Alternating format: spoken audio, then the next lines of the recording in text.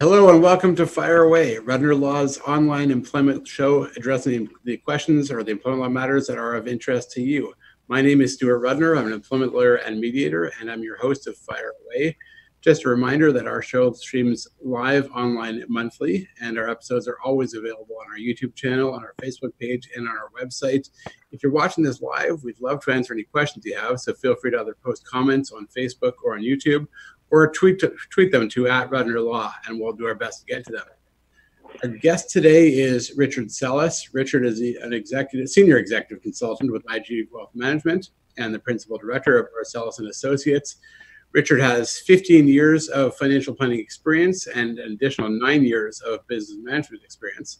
And I'm very excited to talk to Richard today. We're going to talk about a bunch of topics, including things like financial issues that arise when you get a severance package, how to evaluate or assess the value of your employment offer, pensions, benefits, and how to plan and navigate your financial future. So, Richard, thank you very much for joining us on Fire Away. Thanks, Stuart. I'm happy to be on. Looking forward to the discussion. So in terms of, we often partner with your team. You guys provide expert advice on financial planning matters. And in terms of when we can work together, a number of different situations arise. One of them is terminations. So obviously, at Rudner Law, our job is to provide the advice to our clients and make sure they understand the law, make sure they understand what their options are, what their rights are.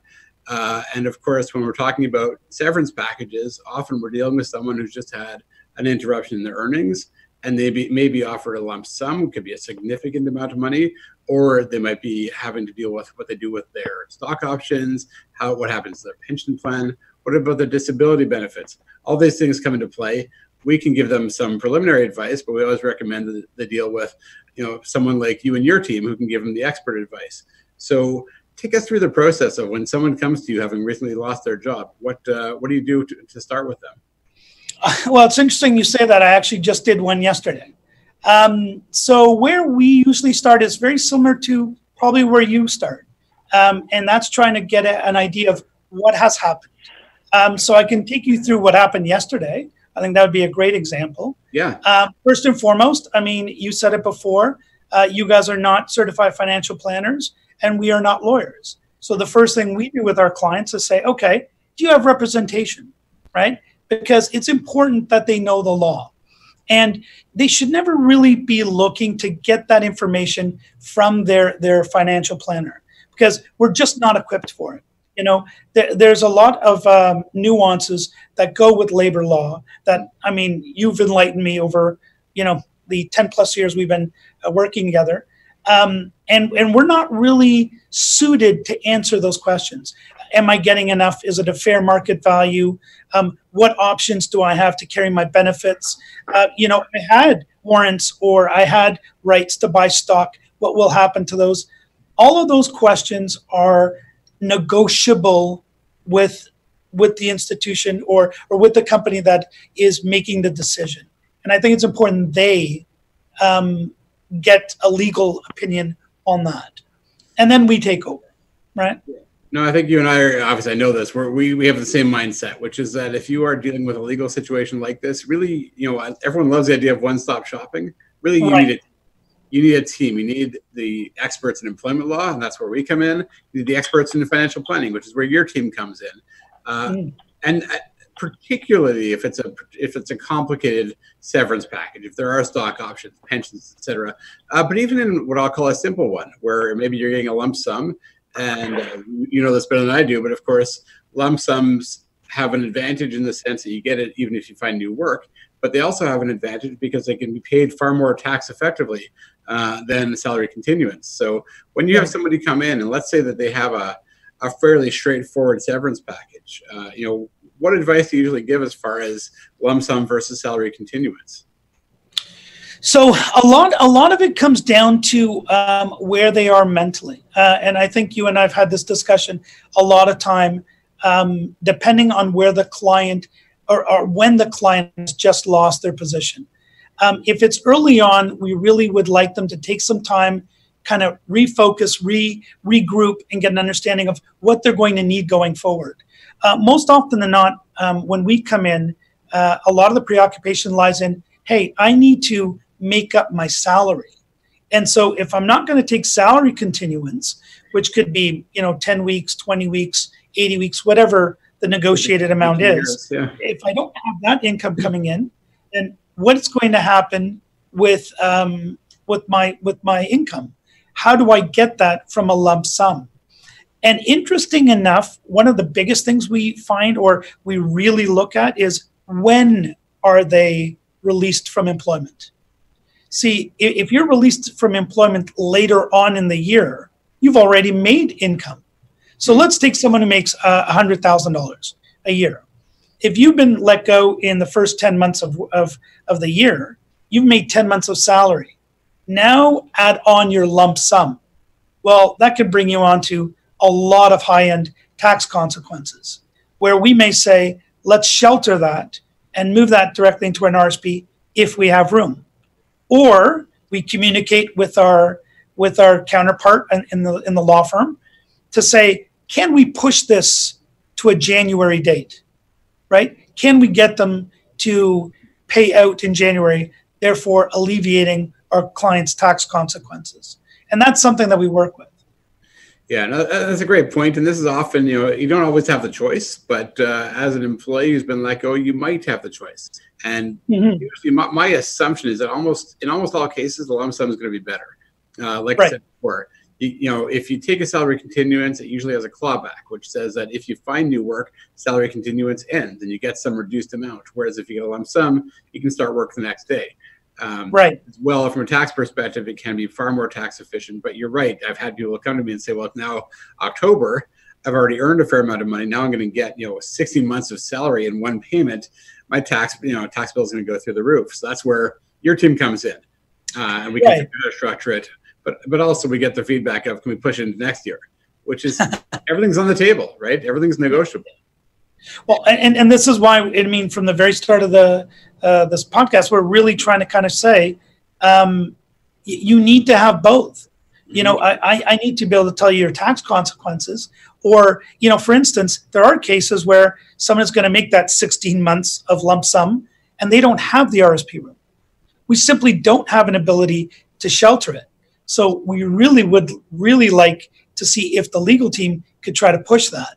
And these are the factors of, you can't do a one-stop shop. You just can't, right? And I think that's just one example of what we're walking into, and we're seeing more and more.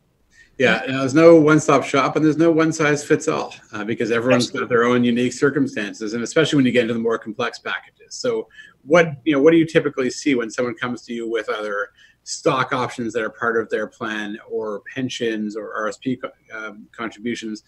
And I know one thing we always tell our clients they come in is, by default, if you're let go without cause, all of your compensation, all of your benefits are supposed to continue. So when we see a severance package that says your salary will continue for X months, I would say, well, what about everything else? Yes. Because by default, you're entitled to the rest, unless there is either a clear contract or a clear policy which says that this will not continue when you're no longer actively employed. So as far we talked briefly about pensions before we got on air. What do you typically see happen when someone has a true pension, not RSP contributions, but a true pension, and then they're let go? So what we're noticing is almost always there is a continuation if they decide to take salary continuance to include a pension amount. Now, pensions can be transferred from companies. And when they do, I don't know if you're familiar with this or not, but there's usually two portions. One that will go into an RSP and one that will be locked in. And the locked in portion is the government's way of saying, we're not going to allow you to simply go through your retirement and blow it all. So there's a minimum that you can withdraw and a maximum that you can withdraw every year.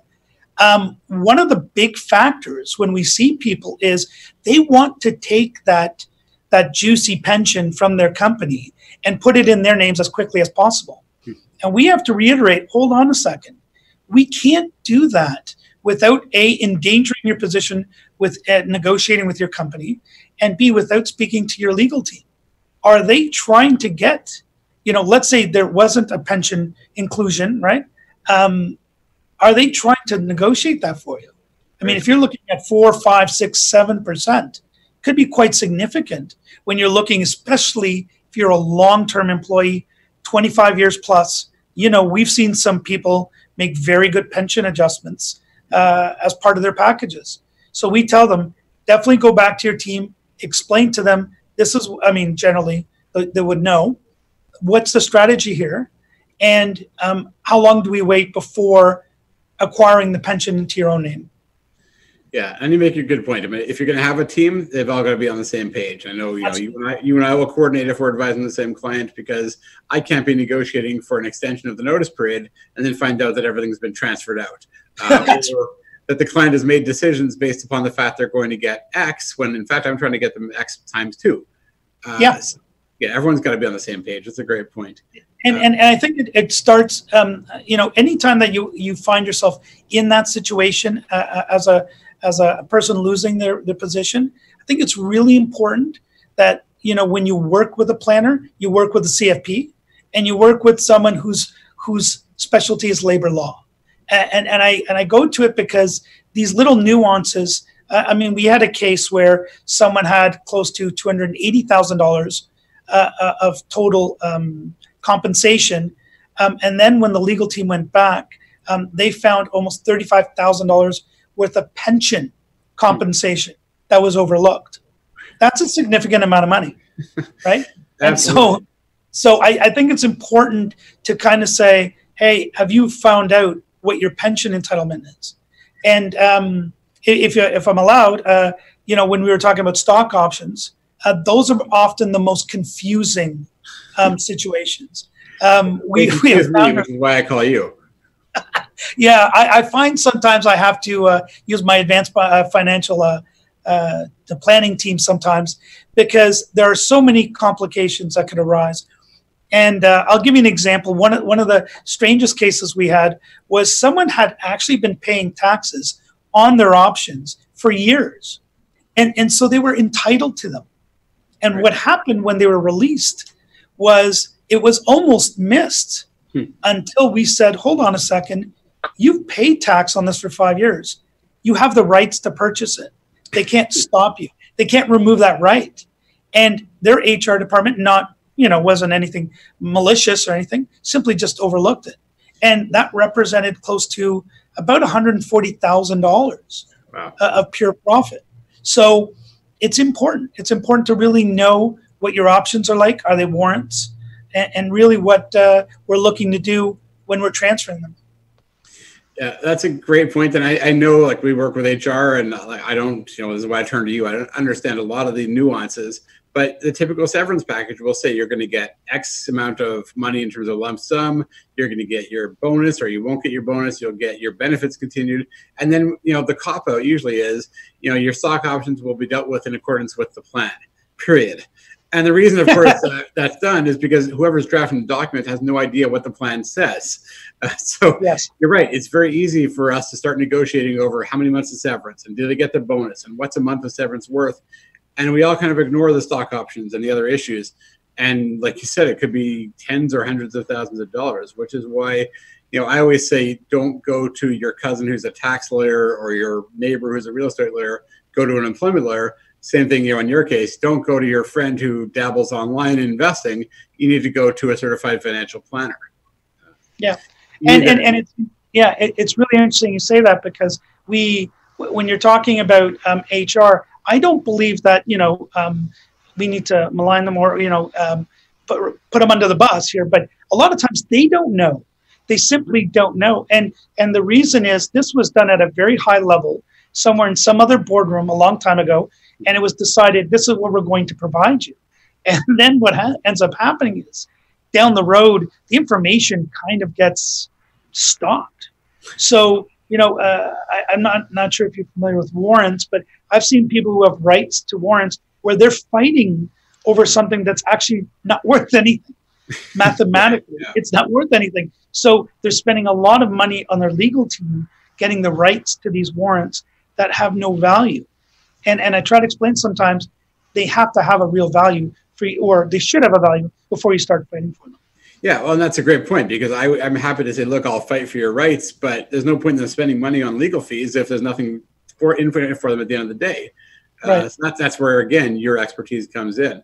Mm-hmm. And we see that. And the other thing we've seen, I've seen this a few times now, where it's a small company and the owner has decided to let somebody go, and their stock options were supposed to vest, 3 months ago, but the owner says, that guy should never, he didn't do a damn thing around here. We're not going to pay him out all that money. And they'll try to find some way to not pay the stock options. So usually you're right. Usually it's not malicious. Usually it's because someone didn't understand the plan. But sometimes you'll have companies who are really trying to make sure that the person doesn't get what they're legally entitled to. And I might see a wording that says your stock options will be treated in accordance with the plan. I don't know what that means factually, but that's where you come in to assess what their entitlement is. Yeah. And I think it's also very important to know your rights to access your pensions, your rights to privacy when you access your pensions. A lot of times what ends up happening once we get the direction from both our client and their legal team to say we've already negotiated, everything is settled, we've agreed on everything, we will act on their behalf to move their pensions. And what has been happening, unfortunately, and it's starting to be more and more prevalent in the market, is the pension companies now reaching out to the clients and trying to keep them under a different umbrella. And that in itself starts creating that conflict. And sometimes the misinformation, where we don't really see it so much from the company side. I guess you guys do. We see it a lot more from the providers of the pension, where they will start misinforming the client or making it a little bit more difficult for the client so that they retain the assets. And it's a money game. That's just the truth. But you should know you have the rights to take it as you see fit. Yeah, I think there's a lot of confusion about what the rights are as far as transferring. And the other thing that we often see is, you may have just, basic benefits, medical, dental, disability coverage, life insurance. What do you typically see as far as transferability of those things? So once again, if you're going to work with a CFP, you should also work with a CLU. And that will help you on that side, and a CHS. They are more up to date. We have both. Well, I have all three here. But it helps you, know your rights. And a lot of it, where we're starting to see, is people have an assumption that they're going to be, their benefits are automatically going to be cut. And we've learned a long time ago, no, you get a legal representation. They're going to work for, if you're going to do salary continuance, to continue your benefits. And they're going to also assume, well, what about disability insurance? We talked about that. Yeah. And I'm sure you've seen that a few times when we have to explain to them, you're no longer working, right? So disability insurance is not going to be kicking in. Yeah. I think that's a really key point, is because, I always tell our clients, by default, all benefits are supposed to continue for whatever the notice period is. And that's true for medical, dental. It's true for disability. That's what the law says. But unless you tell me otherwise, Richard, there are no insurers that will continue coverage once you're no longer actively employed beyond the Employment Standards Act period. I've not seen it. Yes, it's. I don't know if you want to call it that gray area. I think you and I advise on the same thing. If you want disability insurance, take your own policy at that point, and or try to migrate your policy from work and make it personal. There's costs, right? And even your own life insurance policy. We see that with executives a lot, where we have a key person insurance policy, maybe $1 million worth of coverage, because if that person was to no longer show up, we would have departments having real problems. And they will want to take that policy. Well, A, they don't own that policy, right? Even though they're in the insured. And B, the company doesn't have to give you that up. So once again, exactly where you guys come into play. If they communicate with us, we'd say, hey, this guy's an executive. He has this policy. It is a large amount of money. I think it's important that we look at trying to shift it into his or her name and go from there, right? And then we have to explain to them, you won't be paying the rate if it's coming from a group policy to an individual. You won't be paying the group rate. So there will be a cost related to that, right? Yeah. And this one important thing that a lot of employers don't understand is that just because the insurance company says we're no longer going to cover that person doesn't mean you're relieved of your legal obligation. So unless you have a contract which says we will not continue disability coverage after you're let go, the employer can essentially become the insurer. And there's a number of cases over the last few years where somebody's let go, and during the notice period, they become disabled, and the insurance company says you're no longer covered. So now they look to the employer, and the employer can be on the hook, and this could be a far more significant liability than severance. Now we're talking about potentially the rest of their career in terms of benefits. So we often work with our clients to try to reduce that risk by putting something in the contract. But if they didn't do that and you don't get a release, then you open yourself up to 2 years of potential, 2 years of waiting to see if there will be a potential claim. The other important point that we always make to our individuals who come in is, I often have people say, well, benefits are not an issue. My spouse has got great coverage. Which may well be true, and so that may be one of those negotiating points that you easily give up. But, and again, tell me if I'm wrong, I've never seen anyone have disability coverage through their spouse. No, and we get that all the time as well. In fact, when we start the process and we start saying, do you have legal representation, they'll most often start asking me a lot of questions in hope that I'm going to answer all their legal questions. And I'll reiterate once again, it's time you get legal representation. And the benefit thing is something that comes up all the time. And they'll say, well, it's okay. My wife is a teacher, or, my wife is an executive here, or, my husband, this, it doesn't really matter. It's your rights. And when you're co-sharing these benefits, and you're not paying anything because they're covering off each other, why would you give that up? It's something that I think is very important for them to kind of step in and realize what their rights are and realize what they're giving up by just simply dismissing it, right? And I think it's very important. And especially on disability, but also life. Yeah. Life insurance is something that we've seen a lot of cases, especially from a CFP and CLU standpoint, where people have large executive packages at work and don't take advantage of that. And we all know we're healthy today, but when we get let go, we might not be healthy. That is under our health bracket when we took that out. So now we have an opportunity to take that and use that for ourselves. So some people, we've seen quite a few. We have one case where the person who was let go uses almost $30,000 worth of medication, right? So benefits is absolutely essential, and her life insurance policy is absolutely essential. So we try to really push that, the dollars and cents we get, but those are really, really, really beneficial. Yeah, that's a great point. And I've seen this situation where someone's let go and the employer tries to cut off the benefits right away because they know that this individual has a medical condition. They're taking significant medication. Maybe it's $20,000 a month, and they try to cut the person off right away. And if the person doesn't know any better, they might sign off on a release, and now they've incurred this huge cost that they're going to have the burden of.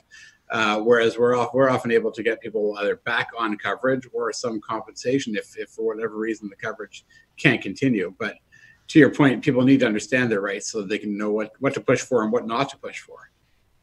Right, absolutely. So we should. It's already, believe it or not, 12:54. So I want to switch gears quickly and go to the other end of the employment relationship. Because I'm seeing a lot of this recently where people are being recruited away from their current job. And sometimes, the base salary might be okay, might actually not be that great, but it could be a startup company. And the pitch is, the salary is not great, but we're going to give you stock options or some other compensation that will or might make up for it. So, and again, when someone comes to me, I'll go through the package with them and we'll explain the good and the bad, but I can't assess what the value of those things are. So if someone comes to you and says, I've got this offer, but it's primarily stock options or other non-salary compensation, how do you assess that? Well, we've seen a lot of this with the crypto market, the cryptocurrency market, with the cannabis market. And since we've seen that come in, we have seen a lot of people recruited into those industries. So I'm not bad-mouthing any of the industries, but we give them a very fair and honest appraisal on compensation. And we explain to them what these options are going to look like and what they need to be before they mature to have or replace the compensation you would have been given. We see it quite a bit, and we're definitely in a world where startups are the new thing, and they're definitely pushing it. And you also have to understand, well, if I'm going to be paid in, let's say, cryptocurrency, or I'm going to be paid in shares of a cannabis company, what does it actually mean? Like, by the time I'm said and done, if I want to take my money and go to McDonald's and buy a Happy Meal, how am I going to do that, right? And that's really one of the big things, right? So we'll give a fair assessment and an honest opinion on it.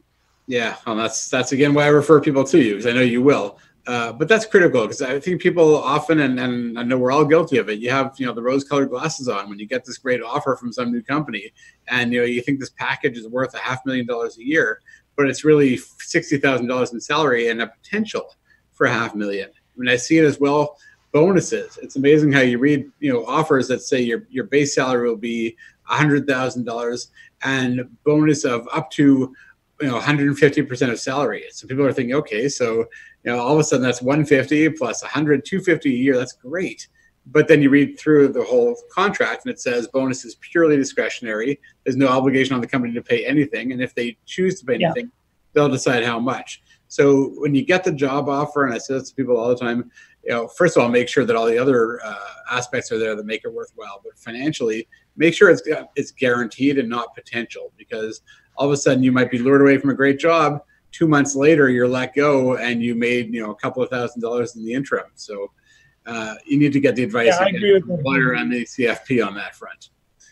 Now, are you seeing any offers that actually have the cryptocurrency in place? And not so much in place, but their bonuses are relegated directly to the market performance, very much like cannabis has been. It's been one of those things where they've been, the marijuana industry has been very much pushing stock as a relief. And you're right. If you look at some of these bonus performances, you have to be pretty much like a unicorn riding over a rainbow.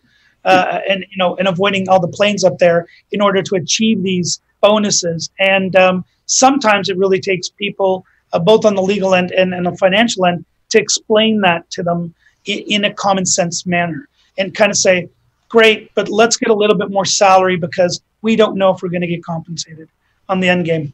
Yeah. And another important point to remember on bonuses, which is a lot of times the contracts now say that your bonus will not be paid during a period of notice. So if you're let go, you're no longer actively employed, you don't get your bonus. And if someone is very bonus heavy, that might mean their compensation is actually dropping by 50 to 60% during the notice period at a time when they've just lost their job. And I mean, the case law has gone back and forth a few times on this over the recent years, but the current state of the law is that essentially by default, your bonus should continue during the notice period, unless there's clear language which says otherwise. And companies are getting better and better at drafting that clear language. So you got to be careful about that as well. I agree. 100%. So I think, unfortunately, it's time to wrap up. So Richard, thanks so much for joining me. I'm not surprised that I really enjoyed the conversation. It flew by. If people want to get in touch or find out more about you and your team, what's the best way to do so? I think the best way is just to go through rsalis.ca. Or rsalis&associates.ca. We're available by email.